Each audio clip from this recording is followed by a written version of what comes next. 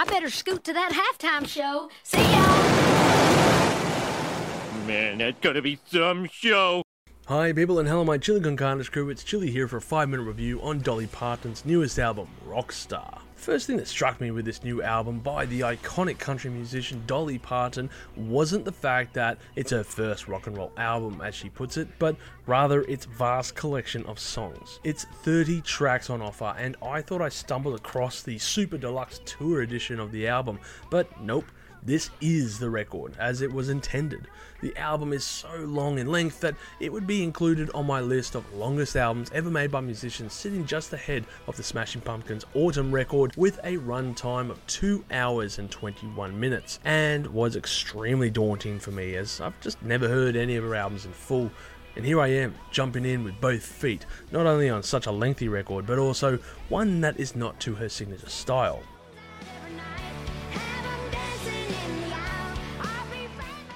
If you saw my Chris Stapleton review, then you would know I'm not a huge country musician fan, but his music made me want to get into that genre more. But alas, this record is not a great starting point for her, as any fan would surely point out. Also, to quickly point out here, but Chris Stapleton does appear on this album on the cover of Bob Seger's Night Moves. With a career spanning over 6 decades and this album being her 49th record to date, it is vastly impressive that not only is she still putting out new music, but she is trying out new things by trying out this new style of music. While there is a lot of tunes on offer, I must point out that of the 30 songs on the record, 9 are original compositions to the best of my knowledge. The rest are covers. I'm not bringing this to light as a negative, cover albums can be good after all. Just look to Metallica's Garage Inc. for proof. But the major difference between this effort and, of course, Garage Inc. is that this is more of a testament to Dolly Parton and her legacy as well, because the majority of covers feature the original musicians on their tracks. I don't think I've heard anything like this being done on this scale. On paper, it sounds intriguing, but also on the other hand, there are a few glaring issues that I have noticed. The first is the revolving door of guest musicians, mostly singers, which could easily see Dolly playing second fiddle on her own album, or becoming dangerously diluted. I can say this doesn't appear to be the case, as Dolly is kept up front and centre as she should be for her own record, and even with guests on offer, it never feels like she is overshadowed, as her voice is still recognisable throughout its runtime. As for the plethora of musicians, well, again, refer to my previous point. While the list of talent on here is vast and long, it's more like a band plays music around Dolly, who is the central driving force of the record. And this is how it should be for such an icon. I think they got this part right when it came to the record. What they got wrong was the plethora of music, which is quite simply way too much to consume, and it becomes an overambitious foray into this new territory. And as each cover plays out, this becomes more and more abundant, and you really have to wonder as well, with this aging musician, how much editing was used on her voice, because it sounds way too crystal clear for what it is that she is singing. So what about the covers themselves? Well, I suppose we should mention the good covers. I like the version of Purple Rain, despite the fact that it doesn't contain the original intensity found on Prince's version. However, I wasn't expecting that level from her. I also liked Freebird, however, considering that that song is half an instrumental version, and some of the members of the existing Leonard Skinner band are performing on this song after decades of practicing it, I'm not surprised to be enjoying this one.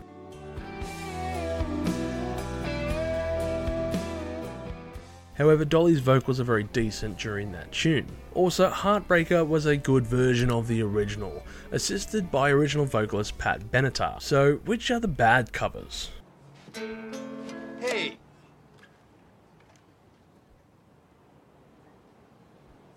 No stairway. This is one of the most overplayed songs in history, but also one of the most endearing tunes that is timeless. But Dolly's vocals are straining to hit those high notes that Robert Palmer delivered all those years ago. In all fairness though, Robert struggles singing this song in this day and age too, but I don't know why Dolly had to choose such a difficult tune to cover. Also, the inclusion of Lizzo is so minimal I can barely hear her on any of this effort. Another odd piece is the Rolling Stones song I Can't Get No Satisfaction, a song about pent-up youth who are sexually frustrated, so I really don't want to hear a 78-year-old country rock musician singing this song, and given the many choices of tunes by the Rolling Stones, I'd say that she could have covered anything else, but I just can't fathom why she chose this one.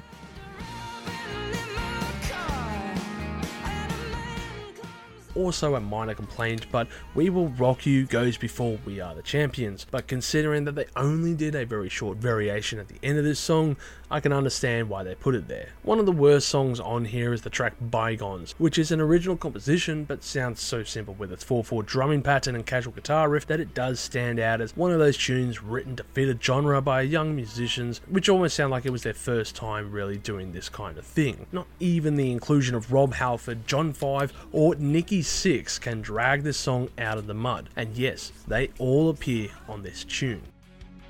It's just so unfair. I can't really sit here and shit on the songs that were chosen, or how they were recorded by Dolly, because they were never really meant to be reworked to her style. Instead, Dolly is twisting her sound to fit these tunes, and is cleverly adding various musicians to her array to mask her downfalls in the field. And it's a necessity, considering that she is out of her depth on this record. But you know what? Good on her for trying something so different so late in her career.